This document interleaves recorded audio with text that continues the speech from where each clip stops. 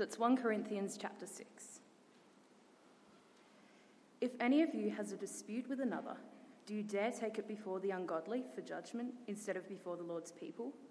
Or do you not know that the Lord's people will judge the world? And if you are to judge the world, are you not competent to judge trivial cases? Do you not know that we will judge angels? How much more the things of this life? Therefore, if you have disputes about such matters, do you ask for a ruling from those whose way of life is scorned in the church? I say this to shame you.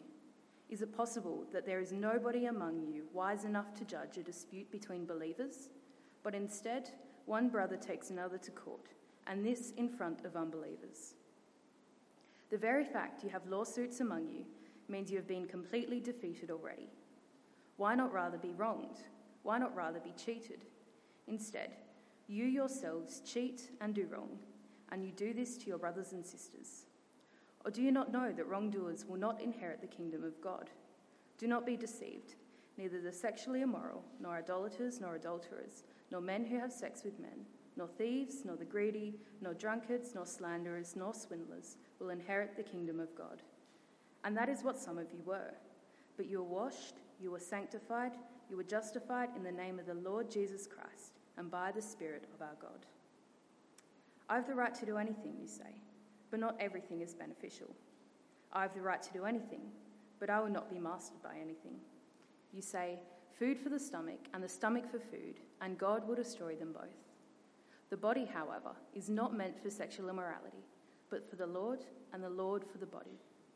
By his power, God raised the Lord from the dead, and he will raise us also. Do you not know that your bodies are members of Christ himself? Shall I then take the members of Christ and unite them with a prostitute? Never. Do you not know that he who unties himself with a prostitute is one with her in body? For it is said, the two will become one flesh. But whoever is united with the Lord is one with him in spirit. Flee from sexual immorality. All other sins a person commits are outside the body, but whoever sins sexually sins against their own body. Do you not know that your bodies are temples of the Holy Spirit who is in you, whom you have received from God? You are not your own. You are bought at a price. Therefore, honour God with your bodies. What is your body? Is it a blank canvas, an empty page for me to project my true identity onto, something to pierce and ink and sculpt to shape how I like? Is it a machine? Is it just a physical tool to use for work, for pleasure, for sex, just flesh and blood? Is that what it is? Is it a temporary house? Is it a place for my spirit to live, a place for my soul kind of to inhabit for this life, but then something bad that I have to escape in the end? How do you think about it? What is your body? Well, in this chapter, Paul tackles two separate issues, and they feel very different.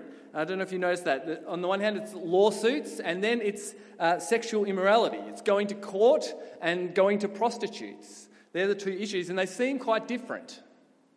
But in both cases, the Corinthians misunderstand something about who they are.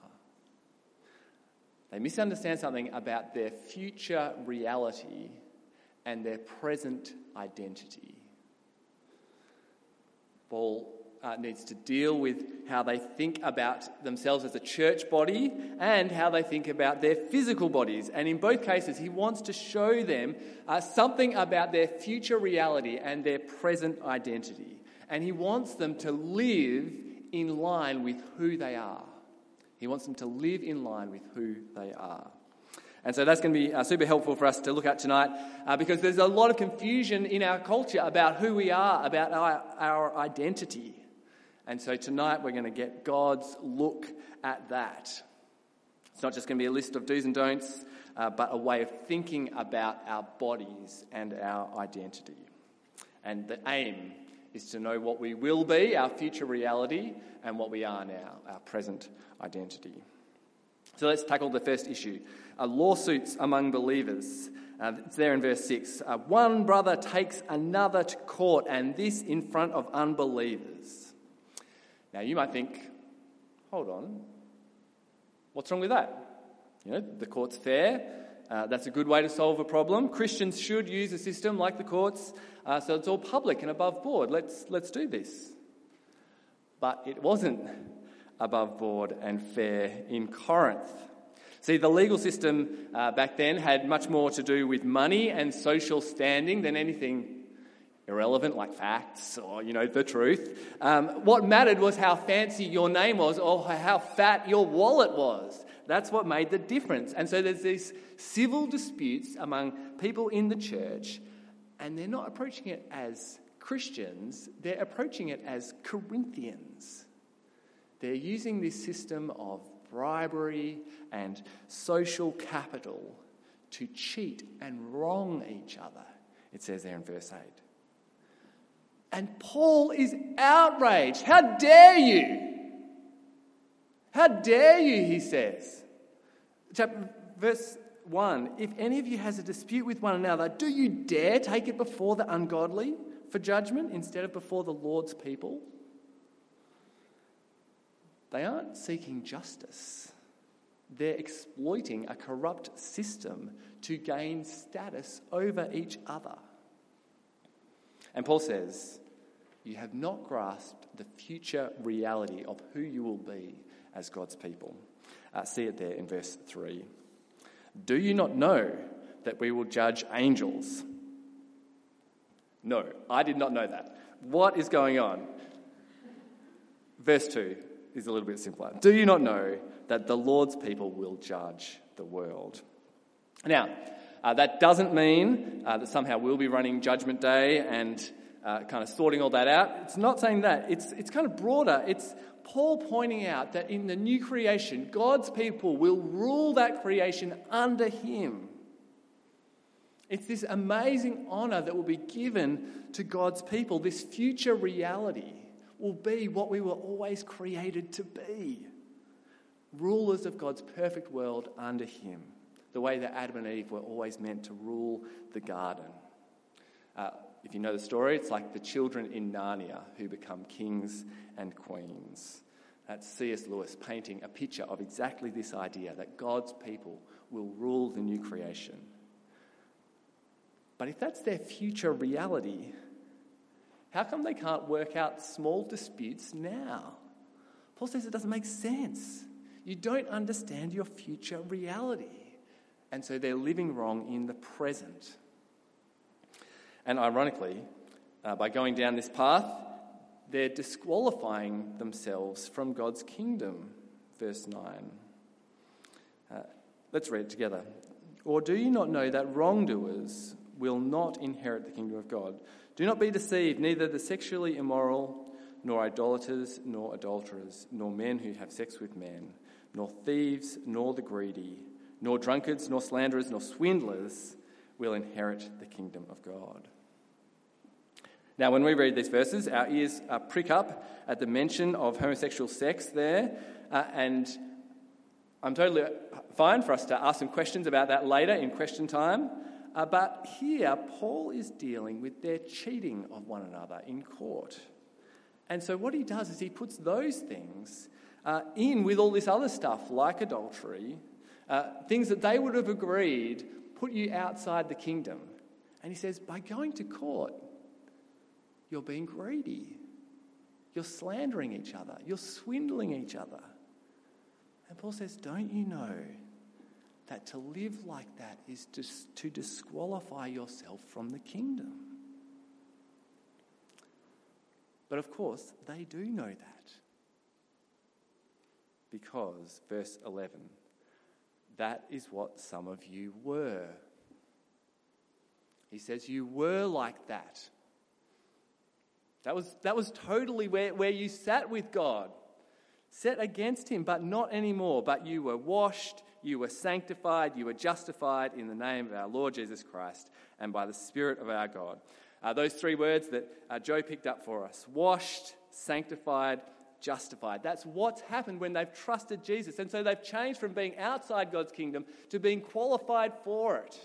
Washed clean, made perfect.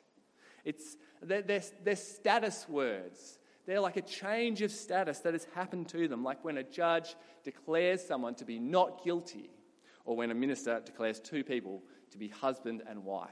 A new status is formed. And so their present identity is that they are clean, perfect, acceptable to God. And Paul's point is that they should live in line with their present identity. He says, don't contradict that with your actions. It's like an orphan being taken from the streets and given a new home and a new life, adopted so that they have an inheritance and they have money and given a job in the family business. But then 6 months later, mum and dad can't find them at home anymore, and they look everywhere, and eventually they find them back on the streets, stealing from shops. And you think, why? Why when you have everything? You've got a new home, you have a new identity. Why go back to the old one? And Paul says you've been washed, sanctified, justified. Why would you go back to cheating and swindling? That's what some of you were. Paul wants them to understand their future reality, what they will be, rulers of God's new world under him.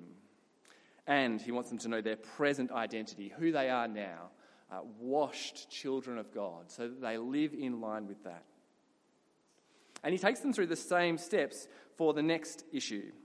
It seems that the Christians in Corinth have been heading along to prostitutes. And you think, come on, guys, even that? But it's because of how they think about their bodies. Have a look there in verse 12. There's these slogans that Paul that they obviously have, and Paul kind of repeats back to them. I have the right to do anything, they say. Or verse 13, you say food for the stomach and the stomach for food, and God will destroy them both. See, they think that the body's just a machine. It's just for the here and now. A machine needs fuel, so put some food in it, and a machine needs maintenance, so, got to have sex sometimes, but it doesn't matter, right? It's of no consequence. The real me is the spiritual me. That's the one that matters. And my body's just for me anyway. I have the right to do anything because I'm spiritual. And Paul says, no. Our bodies aren't like that. They're not just machines for us to use however we want. He says they have a future and a purpose. Verse 13, the body, however, is not meant for sexual immorality, but for the Lord, and the Lord for the body. By his power, God raised the Lord from the dead, and he will raise us also. He says, think about your future reality. The Lord will raise these bodies. So they have a future. And if they have a future, it means they have a purpose. The Christian hope isn't that one day we'll die and leave our messy bodies and kind of our spirits will float up and live in a cloud somewhere. No, because Jesus has been raised in a body, and so we will be raised in a body too. And so how you use your body now matters. How you use your body now matters. Your body has a purpose and it has a future. And the purpose is for the Lord. I once lived with some mates in a house that was going to be demolished. And there is nothing more liberating. I highly recommend living in a house that's going to be knocked down. Anything goes. You just do whatever you like to the place. Motorbike repairs in the living room, that was happening. Just whatever out the back. It had no future, right? The house was just going to be knocked down, so it had no purpose. So anything could happen there. We could do whatever we wanted to the walls. But our bodies have a future reality. We will be raised. And so they have a purpose. They're for the Lord. That's the future reality, but even more, Paul wants them to understand their present identity. Have a look at verses 15 and 19. He asks two more of these do you not know questions. Like they kind of should know, but you're acting like you don't know. Verse 15, do you not know that your bodies are members of Christ himself? Verse 19, do you not know that your bodies are temples of the Holy Spirit who is in you, whom you have received from God? See, don't they know that? They kind of do. But what they've got is a disconnect between their thinking about their salvation, their union with Christ, and their thinking about their bodies. And Paul says, you're united to Christ, but that means your body is united to Christ too. And you've got the Holy Spirit in you, but that means your body has the Holy Spirit in it as well. See, the real you isn't your soul that, somehow the Spirit floats around in. No, the real you is sitting in those chairs. Body, soul, and spirit. And so if you're a Christian and you're spiritually united with Christ, then your physical body is counted as a member of Christ. They aren't separate things. And so to take your body that Christ is in and unite that with a prostitute, Paul says, never let that happen. And the same is true for us. Our present identity in Christ should be the chief motivation for our sexual purity. Notice that in explaining this, Paul says something about the nature of sex that I think we need to hear. That sex is not just a physical encounter. Did you see that? Verse 16, Paul quotes from the first ever marriage in Genesis about the joining of a man and a woman as one flesh. And he says that same profound union happens between you guys and a one-off trip to a prostitute. You actually become one flesh with them. Isn't that significant? Sex is not just a physical encounter, as if sexual immorality could be consequence-free. No, we can't say it doesn't matter, it's just sex, because it binds us together with the other person. And it's meant to be that way. God has created sex like that to bond people within the security of marriage. Sex isn't just a physical transaction. That's what he's saying in talking about this, their situation of going to prostitutes. But it's worth saying for us that porn and lust are no better. They involve us sexually, but don't bind us to anyone real, just pictures. And so it deadens us to the real attachment with real people that comes within the one flesh relationship of marriage. Sexual immorality has a profound and damaging effect on us. Paul says, you sin against your own body. It damages us, it unravels relationships, and it destroys our union with Christ. And so here's the action. Flee. Flee from sexual immorality. Verse 18. That's what Paul says to the Corinthians. In a culture that was awash with sexual immorality, with prostitution and all these kind of things, he says flee from it.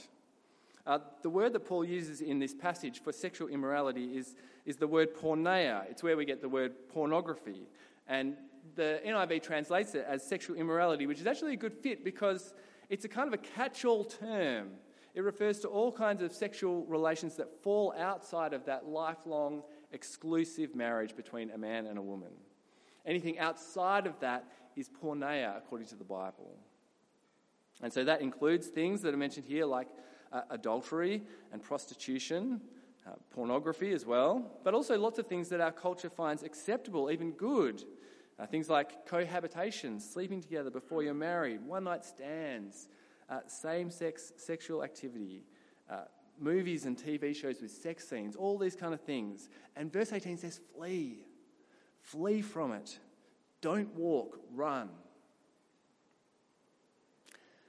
So what does it look like to flee from sexual immorality? Is it fleeing to just flirt a little bit at work? It's not really fleeing, is it? Is it fleeing to hang out in your girlfriend's bedroom at night by yourself?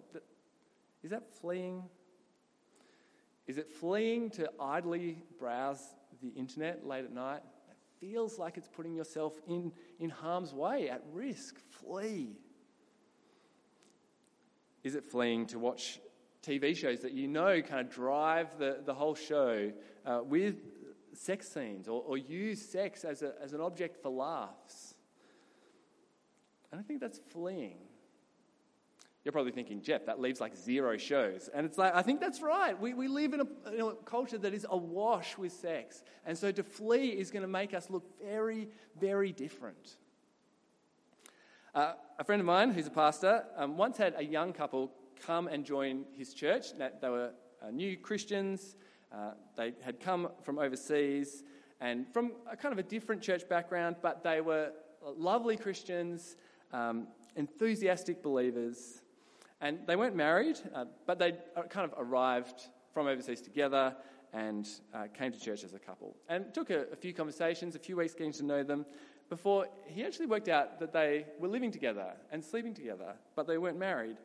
And he said, sorry, do you know that Christians think that sex is only for the context of marriage? And they're like, no, we've never heard that before.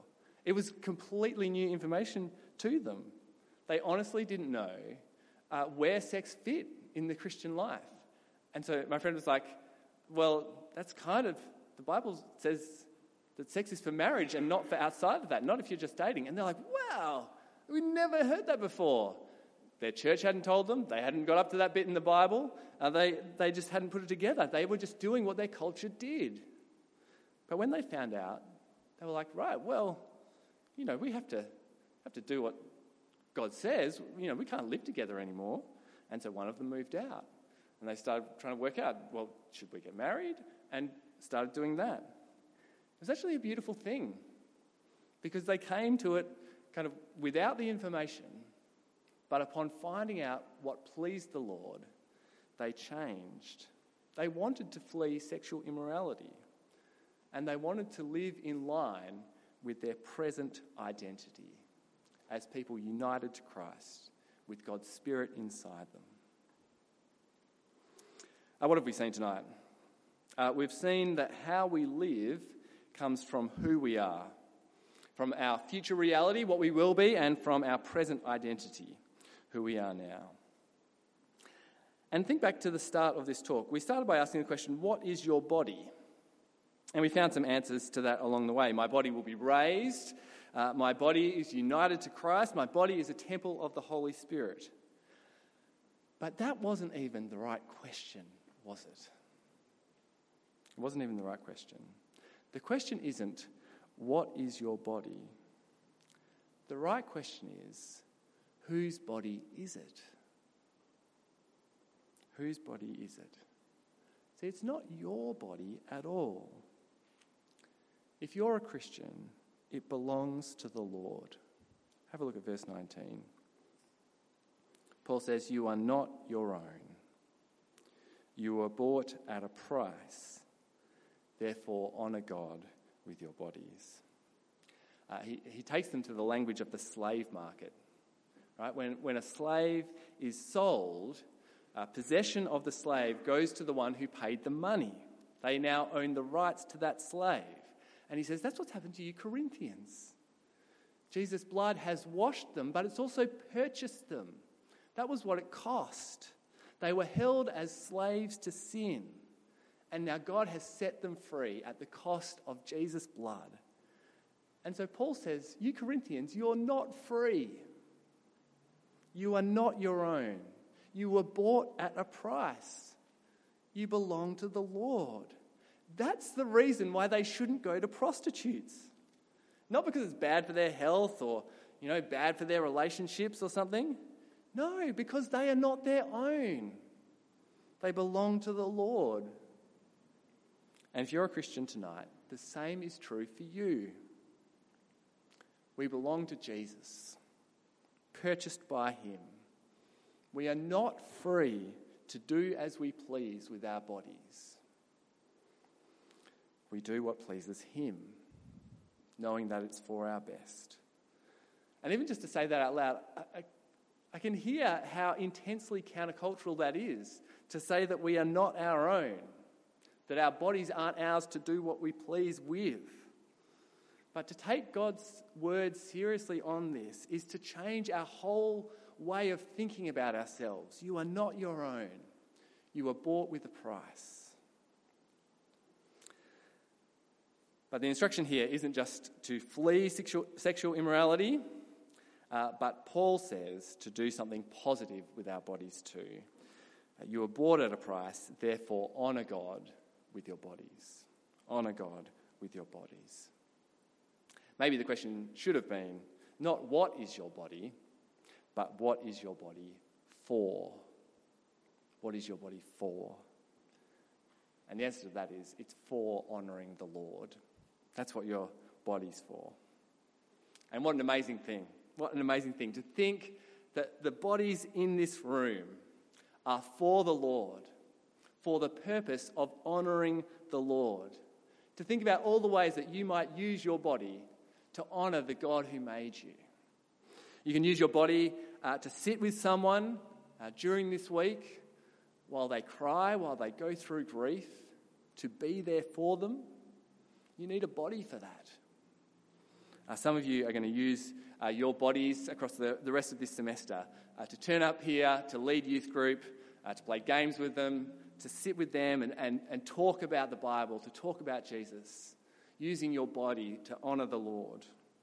We're going to sing just after this, and you're going to stand and take a breath and use your body to sing praises to God.